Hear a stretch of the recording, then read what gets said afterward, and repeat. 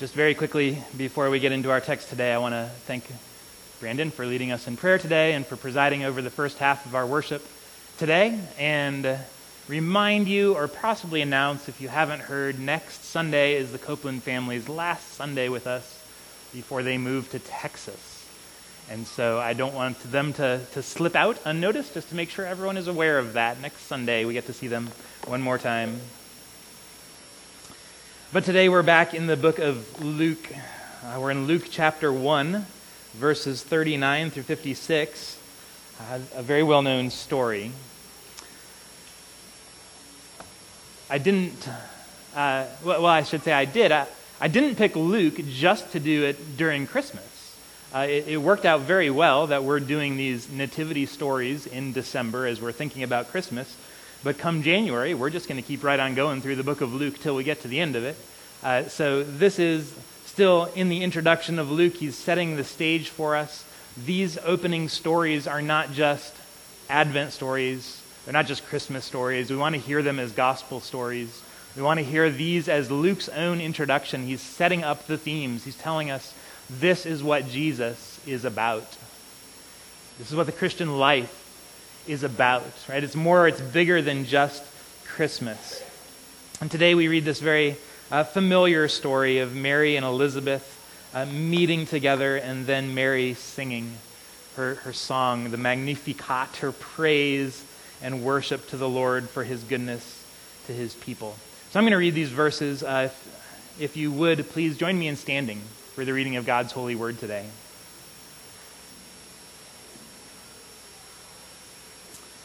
Luke chapter 1, this starts in verse 39.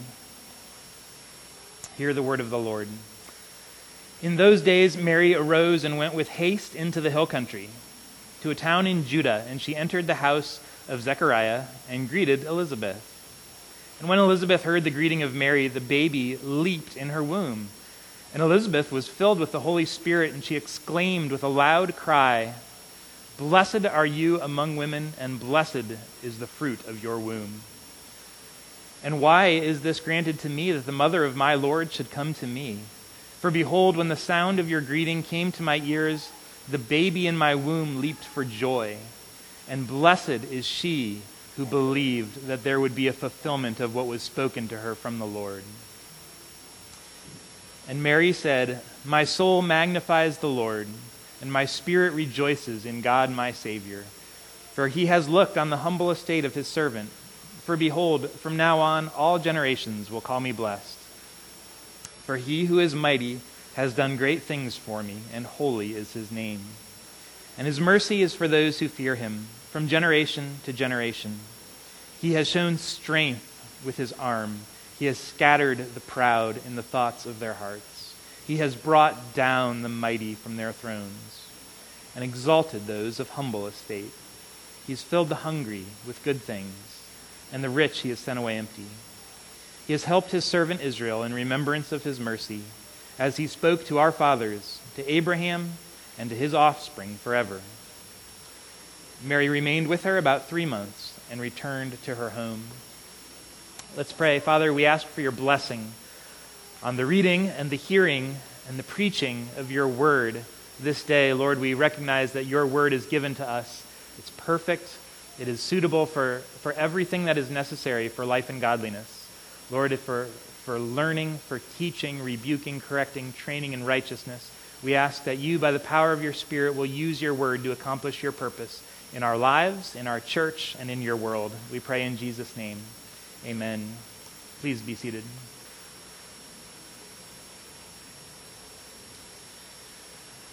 Well, one of the main themes of this passage, and of course a main theme of the Advent season, is the theme of joy. And so I want to begin with this question for you today, sort of a diagnostic. How is your joy this Advent season? Where is your joy level at? I know that many of us have some complicating factors when it comes to thinking about our joy, or perhaps to feeling joy, to experiencing joy in this season. There's maybe two things that are conspiring against us, both our expectations and our reality. Oftentimes we come into the Christmas season with very high expectations. Right? We know that Advent is meant to be a time of joy, perhaps a time of sentimentality, of good feelings, of family togetherness, of decorations, of hot chocolate, of everything warm and cozy. And we have this expectation that we ought to be feeling joy, that we ought to come into it just sort of overflowing with gratitude and with thankfulness and just brimming with all things bright and beautiful. As the song says, it's the most wonderful time of the year. Except when it's not. Right? Life does not take a break during the month of December. Our troubles, our discontents, our dissatisfactions, our sufferings, whatever it is, doesn't take the month of December off. And so we have our expectations on the one hand, but we also have the reality. We have the reality of our lives in this world, this fallen world in which we suffer. We suffer the thorns and the thistles of life, frustrations. We suffer from lost relationships, those which are broken by sin or those which are lost through death. We are often fearful. We're fearful during this time. We're fearful of the impending changes. We're fearful of an uncertain future. We're fearful because we don't know what the next year is going to hold for us. Whether it will be one we look back on with joy and thanksgiving, or whether it will be one that we fear to look back on, which we fear to remember. So oftentimes we have this expectation of joy, and yet there's a reality. We don't feel it. We don't feel joyful, which lends that additional layer. There's guilt on top of it. We don't feel joyful, and we feel like we should, so we feel even worse that we're not joyful enough. And if we're honest, sometimes we have to admit church itself can add a layer of expectations. Right? There can be an expectation that there's pressure to sing the happy Christmas carols, to hear the joyful Christmas stories told again, and the church can become just one more place where we feel pressure that we need to put on our happy face, right? And we cannot let people see the reality. And yet we read a story like this today, and our passage is about joy. But it is a very specific Christian, Jesus-focused, Christ-centered gospel joy. And that is the joy that I want us to have this Christmas season. I don't want us to settle for a cheap imitation, sort of a Christmas sentimentality. I don't want us to settle for joy based on Christmas specials, right, or Christmas movies or hot chocolate or decorations. I want us to have Christ-centered joy at Christmas, and that's exactly where this passage comes in, because that's what it teaches us. And so, as Brooke said, I must always have 3 points. So these are my 3 points. Joy, joy in weakness, joy by faith. And joy in weakness, joy by faith. First of all, let's just look at the joy in this passage. And I have another question for you. When was the last time that someone came and opened the door and you leapt for joy? That's what happens in this passage. And I wonder, for you, what would it take? What would it take? What would be sufficient? What would be the good news for your heart that would be powerful enough that someone opens the door and your heart leaps for joy? Here's this story where Mary comes and she goes to the house of Zechariah and Elizabeth, and she comes and she greets Elizabeth, and it says, when Elizabeth heard the greeting of Mary, the baby leapt in her womb. The very first thing, there's this immediate, powerful picture of overwhelming joy when Jesus enters the room. It's not Mary, she enters the room too, but it's Jesus who is there. In this passage, it's so powerful that John, who's still in his mother's womb at this time, also leaps for joy. Right? Elizabeth is leaping for joy, but so is the baby that's not even born yet in her tummy. And some people get a little bit skeptical about a story like this. They say, well, she is 6 months pregnant, right? Babies do kick at that time, and mothers can feel them at that time. So, there was really great timing in this story. Like, Mary comes, and at the same time, the baby happens to kick. And Elizabeth interprets that, even John is happy to see you. Right? We could get skeptical, but notice, Luke explicitly tells us in this story, he says, Elizabeth is filled with the Holy Spirit.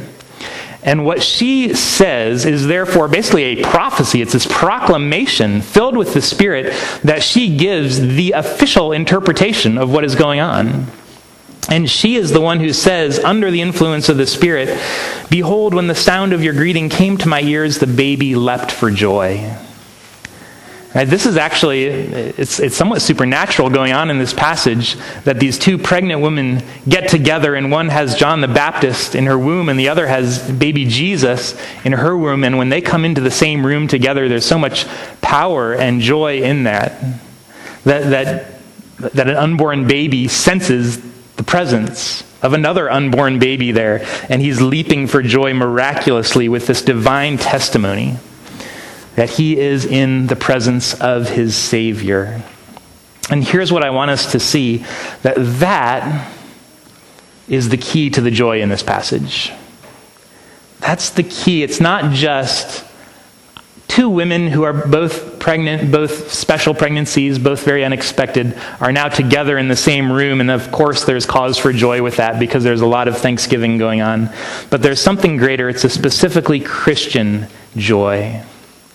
It's a specifically Christ-centered, Jesus-focused gospel joy. It's a redemptive joy. And this is the most important point I make, right? If you don't hear this point today, not only do you miss the point, but a sermon like this becomes a burden, right? If you walk away thinking, oh, I really have to be joyful, right? And it's up to me. I have to work up the feelings and the emotions inside. I have to start to feel joy to be a good Christian. And you feel like it becomes a burden on you. You look in all the wrong places, and you end up with nothing but more despair when you're unable to feel as joyful as you think you ought to. But that's why we need to hear this, that this is a specifically Christian joy, and Christian joy is unique. Christian joy comes from being in the presence of Jesus. Christian joy comes from being in the presence of Jesus. And don't we see that in this text? Mary and Elizabeth and John are filled with joy because Jesus is there. John is leaping for joy in his mother's womb because Jesus has come into the room. And Elizabeth blesses Mary because it's Jesus that is in her womb. Right? They are filled with joy because Jesus is in their presence. And how powerful. He hasn't even been born yet.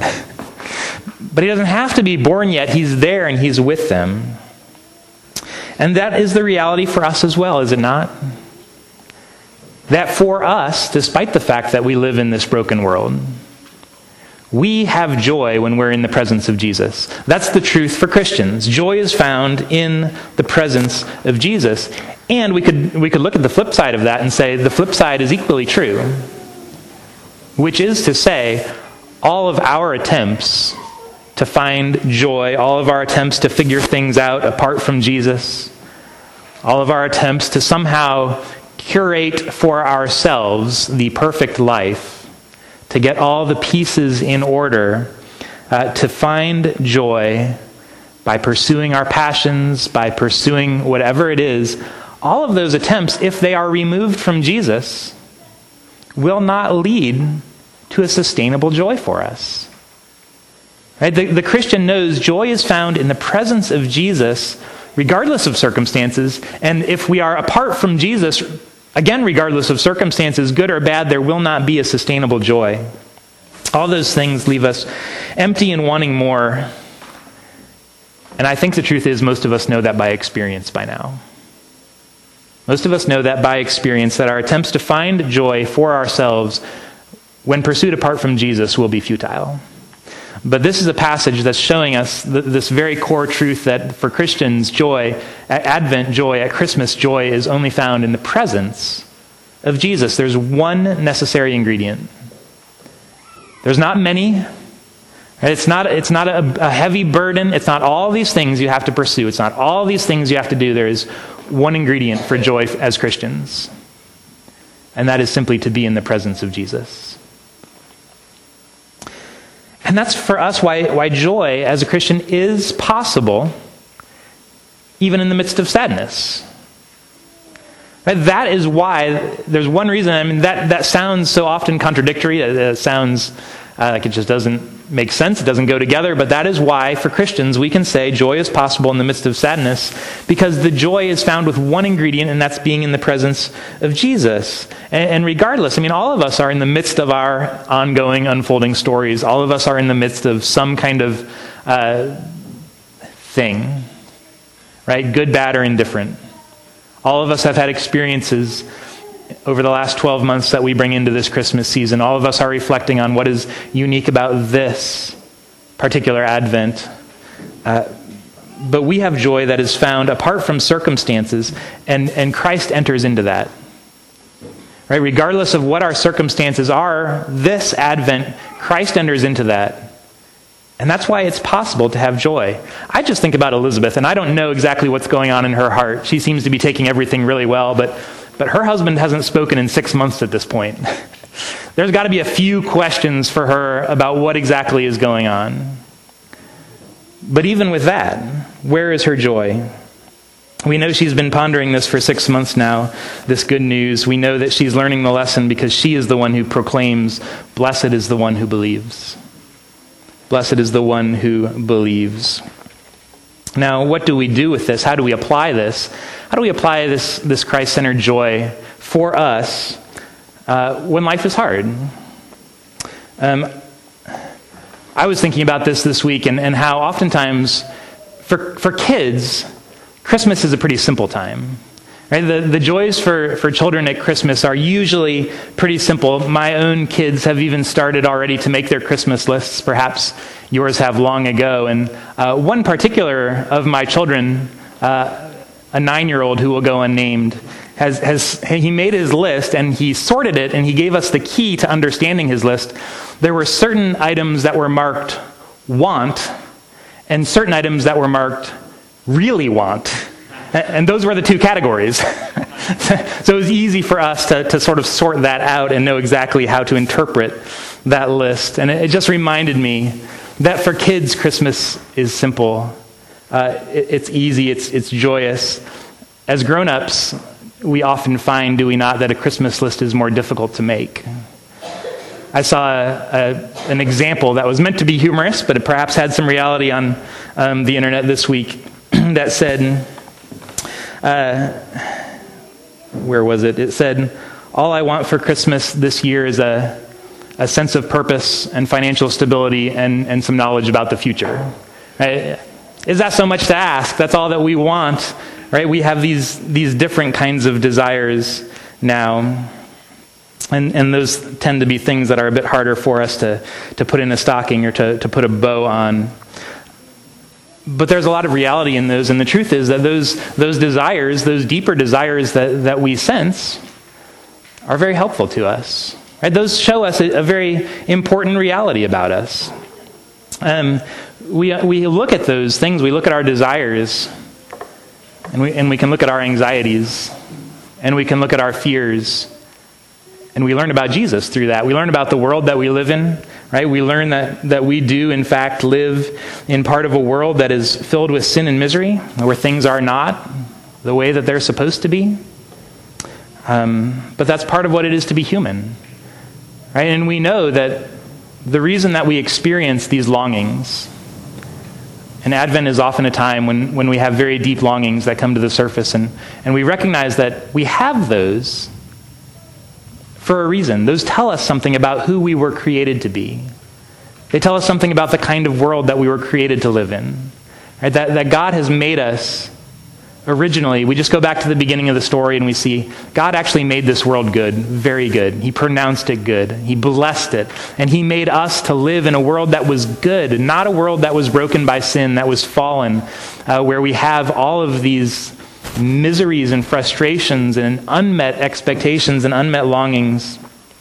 We have all these things, and we have them for a reason, right? And so we find in ourselves, like, this is part of why our souls are often so deeply stirred with longings for something better, right? We have these longings, and our souls will be stirred perhaps when you're in the presence of something just absolutely beautiful. Your soul is stirred because it's getting a glimpse of what it was created for. Right? Whether you find that in nature, or you find that in art, or you find that in stories told through movies and through books, whether you find it in a beautifully skilled craftsmanship, we find that our souls are stirred because we're created for something better than this. And the reality is we live in a fallen world, and things are not the way that they're supposed to be. And this is true whether you're Christian or not, right? That we see this, we see the brokenness, we see the frustration, and we say, this just isn't right. This is not the way it's supposed to be. But one of the blessings of being believers is we are the ones who are able to name that. We're able to name that longing and that sin and that despair, and we are able to actually rejoice in the midst of it, knowing that in Christ, He is making all things new. And it's Christ who's able to overcome this world, which gives us the ability to look at our frustrations in the eye and to name them for exactly what they are, and to feel that sadness, and not to feel inadequate or bad for that sadness, but to take it on and to feel it, and to say in the midst of it, Jesus overcomes it. Right? Christ is the one who is making all things new, and we have this certain hope. We have this certain hope. And so, as Christians, we feel all of the sadness. And Advent oftentimes is a time we feel that sadness more than other times. But as Christians, we name the joy as well. We have the sadness, we have the joy. And that's actually part of what we see next, is that our joy is often in our weakness. Joy is in our weakness. And when we look at this song now that Mary sings, starting in verse 46, we see that it's not accidental that our joy comes in the midst of our hurting. But what Mary sings in this song when she proclaims the character of God is she says, this is what He's like. Our God is a God who gives mercy to those who need it most. He's a God who lifts up the poor, sits them with princes. Says this is who God is, and we're invited then as the readers to join with Mary in this song and to sing, who else is a God like this? Who else is a God like this who works with the hungry and the poor, the brokenhearted and the downtrodden, and He lifts them up? See, here's how we often get Christmas wrong, and going back to our sense of expectations of what Christmas ought to be like this time of year, what Advent ought to be like, is we fall into this trap of thinking that Christmas is only for those who can afford it. Right? Christmas is for those who will put a big, enormous red bow on the hood of a brand new car in the driveway this Christmas time. Or they'll have the huge pile of presents under the tree. Or they'll have a family scene at the dinner table that reminds you of Norman Rockwell and the Saturday Evening Post. We have these sort of expectations, and we think that's who Christmas is for, right? That's who can really have joy at Christmas time. But the passage and the song, and Mary tells us exactly the opposite. Christmas is for the humble. That it tells us God didn't send Jesus into the world to go to the cross to give our consumer holiday just a little bit of a spiritual sheen on the outside. Rather, God sent Jesus into the world to lift up the downcast. God sent Jesus to feed the hungry. God sent Jesus to go to those who were the least of these who were broken, to demonstrate the mercy, to exalt those of humble estate. Says that's what Christmas is. Which means the very heart of Christmas is the grace of God for sinful people. Right? That's what we celebrate at Christmas, that Christmas is about God doing something for us that we simply cannot do for ourselves. It's not about what we're able to do. It's not about what we're able to provide for our families. It's not about measuring our lives. It's about rather humbling ourselves, recognizing that we in ourselves are so sinful, so broken, so lost that God sent His Son to die on a cross for us. There was no other way. God is a God who comes to dwell with the lowly. One of my seminary Friends wrote an article some years ago now, and it was called Christmas is for Those Who Need It Most. And he says, this is backwards. He says, Christmas, the great story of the incarnation of the rescuer, is for everyone, especially those who need a rescue. He writes, Jesus came for those who look in the mirror and see ugliness. Jesus came for daughters whose fathers never told them they were beautiful. Christmas is for those who go to wing night alone. Christmas is for those whose lives have been wrecked by cancer, and the thought of another Christmas seems like an impossible dream. Christmas is for those whose lives would be nothing but lonely if not for social media. And he goes on and he goes on. And he says, that's the point, because at Christmas, we're celebrating the grace and the mercy of God to those who need it most. And we can't really celebrate Christmas if we're not remembering who we are, that we are the undeserving, that spiritually we are the poor, we are the hungry, we are the ones on the ash heap. And we stand before God not dressed in our own accomplishments. We stand before him dressed only in the righteousness of someone else, of a Savior who came to earn what you could never accomplish. And isn't that the great reality of being a Christian? That we rejoice in that. And we rejoice in that, and so we find that our joy is simply given to us at Christmas as a gift. And our joy is not something we earn, because our salvation is not something we earn. We remember Paul even says how he rejoices in that. He rejoices in his weakness, because it reminds him of who Christ is. And in 2 Corinthians 12 is where Paul talks about it, and he talks about his sufferings. He talks about his discontent, and he calls it his thorn. And he says he has this thorn, and he says he prays over and over to the Lord, asking the Lord if he would remove this. Take it away, because he didn't like it. He was suffering because of it. He was begging God to do something about it. Right? He had suffering. But he tells us, he writes that God explained to him, he said, my grace is sufficient for you, because my power is made perfect in your weakness. And he says, therefore I boast all the more gladly in my weakness.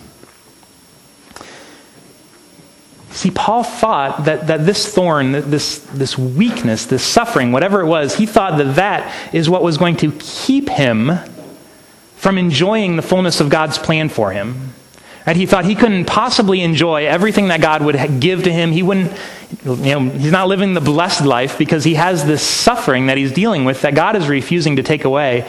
And he's begging and begging, Lord, would you remove these hard times and just bring the good times? And God says, no, I will not do that.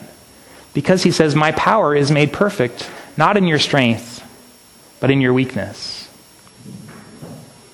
And so Paul says he learned the lesson that he boasts in his weakness. He boasts in the hard times. He boasts in the suffering that would ordinarily weigh his spirit down, but he says these are the good things that force me to go to Jesus, that help me to remind myself I do not find joy in my circumstances because that will always let me down. I do not find joy in pursuing my passions because they will always be frustrated. I do not find joy in any earthly gift to me because they will always end. But he says his joy is found in God and in God's grace and mercy to him. And is that not what Mary sings in this song? Here she is reflecting on her life, and she says she gives glory to God. Not because God has somehow made her life perfect, but because what he has done is he has filled the hungry with good things, and that good thing is Jesus. And he's looked upon the humble estate of his servant.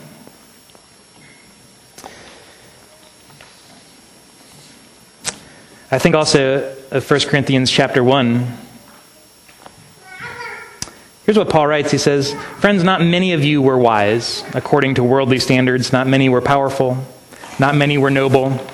But God chose what is foolish in the world to shame the wise. God chose what is weak in the world to shame the strong. God chose what is low and despised in the world, even the things that are not, to bring to nothing things that are, so that no human being might boast in the presence of God. See, he too, here Paul is saying the same thing. He's saying he's not rejoicing in who he is. He says actually his experience is that God chooses those who are lowly. God looks upon those who are suffering. God looks upon those who are not in the eyes of this world. And God gives to them the grace and the gift of Jesus Christ himself. And what we see is this, that Jesus changes everything. Look at Mary's line, verse 48, as she's singing. She says, "For he has looked on the humble estate of his servant. For behold, from now on, all generations will call me blessed." Hear those words, from now on. From now on, all generations will call me blessed. We don't know a whole lot about Mary's life prior to the beginning of this story, but here's Mary's words where she describes herself as being of humble estate. But from now on, everything is different. One commentator notes that this phrase, just these 3 words, he says this is a very important phrase in the Gospel of Luke. It shows up several times, and it means exactly what we know that it means. It means that some monumental change has occurred. Something has happened that changes everything, that it becomes this dividing point in life, where life prior to this is one way, but from now on, everything is different. Everything is different. And here's Mary, who was this ordinary Jewish girl of humble estate. And it was not that her material situation changed. I don't think being the mother of Jesus brought her much fame or fortune, at least in life. But she says that she is blessed by the Lord. And from now on, right, everything has changed. And it's the same for us, is it not? That prior to Christ, we're lost in our sins and our trespasses, but when God in Christ looks on you in mercy, when he sends his Son to the cross on your behalf, and he says, now your sins are removed from you as far as the east is from the west, and he says, now there's no longer any condemnation for those who are in Christ Jesus. We say, from now on, things have changed. From now on, we are in Christ. We are forgiven of our sins. We are given hope. And it might not be that your material situation changes dramatically. But perhaps we can say with Mary, he who is mighty has done great things for me. He who is mighty has looked upon the lowly. And if you can say that with Mary, there's one reason, and it's by faith. Right, we say that because we believe, and here's the last point. It's in verse 45, the last thing that Elizabeth says in this passage, as she's speaking to Mary and blessing Mary. Verse 45, she says this, "Blessed is she who believed that there would be a fulfillment of what was spoken to her by the Lord." Blessed is she who believed. Right, this is the theme that's developing in the beginning of Luke, is the need to believe the word of the Lord and to walk by faith. To walk by faith. Zechariah didn't believe. He received God's gracious discipline. But Mary does believe. And she is blessed for it. Elizabeth says, blessed is she who believed that there would be a fulfillment. Remember, at this point in the story, Mary is purely living by faith. Right, she is walking by faith. Think of Mary receiving that promise from the angel Gabriel, that great, precious, glorious moment where an angel who stands in the presence of God appears and gives her a promise. And then he leaves. And do you wonder what Mary was thinking after that? I mean, you don't immediately feel the effects of pregnancy. There's nothing that's different in the moments after his departure from before his departure. What did Mary have? She had no written New Testament to consult. She had nothing but the promise that was spoken to her. She had the word of the Lord that was given to her. And it says that she believed. She believed the promise even before she could see the fulfillment. Which is why Elizabeth says specifically, blessed is she who believed that there would be a fulfillment of the word that was spoken to her. Because Mary, at that moment, was living in the time of promise, not in the time of fulfillment. And of course it was hard to believe. That's the nature of promises. That's the nature of not being able to see the fulfillment. That's the nature of walking by faith, is that it's hard. But Elizabeth says, blessed is she who has the word from God, who has nothing else to go on, but she believes. Right? She believes and she walks by faith. And that's what it is for us today to live by faith at Christmas time, isn't it? You may feel like you have one thing, and only one thing. You have this. You have the promise. You have the word of God, the promise that Jesus is with you, the word that his grace is sufficient for you. And that may not feel like a lot. Right? Our hearts pine for other things. They pine for the fulfillment. And it feels unsatisfying oftentimes to walk by faith having nothing to go on but the promise. And that's why the word commends over and over the blessedness of those who believe, those who hear the word of the Lord and they receive it and they believe. And they stack their hope on this one thing, that God himself is faithful to his word. And so, friends, blessed are you when you hear the word of God and you believe that his word is true, and you walk by faith, and you rejoice in that God is a God who looks upon the lowly. That God is a God who does not forget his people, and that does not forget his promises to his people. He looks upon the lowly, he lifts them up out of the ashes, he causes them to sit with princes. He fills the hungry with good things, but the proud he sends away empty. Blessed is the Lord our God. Isn't it good to be a Christian? Let's pray. Father, we thank you for Christ.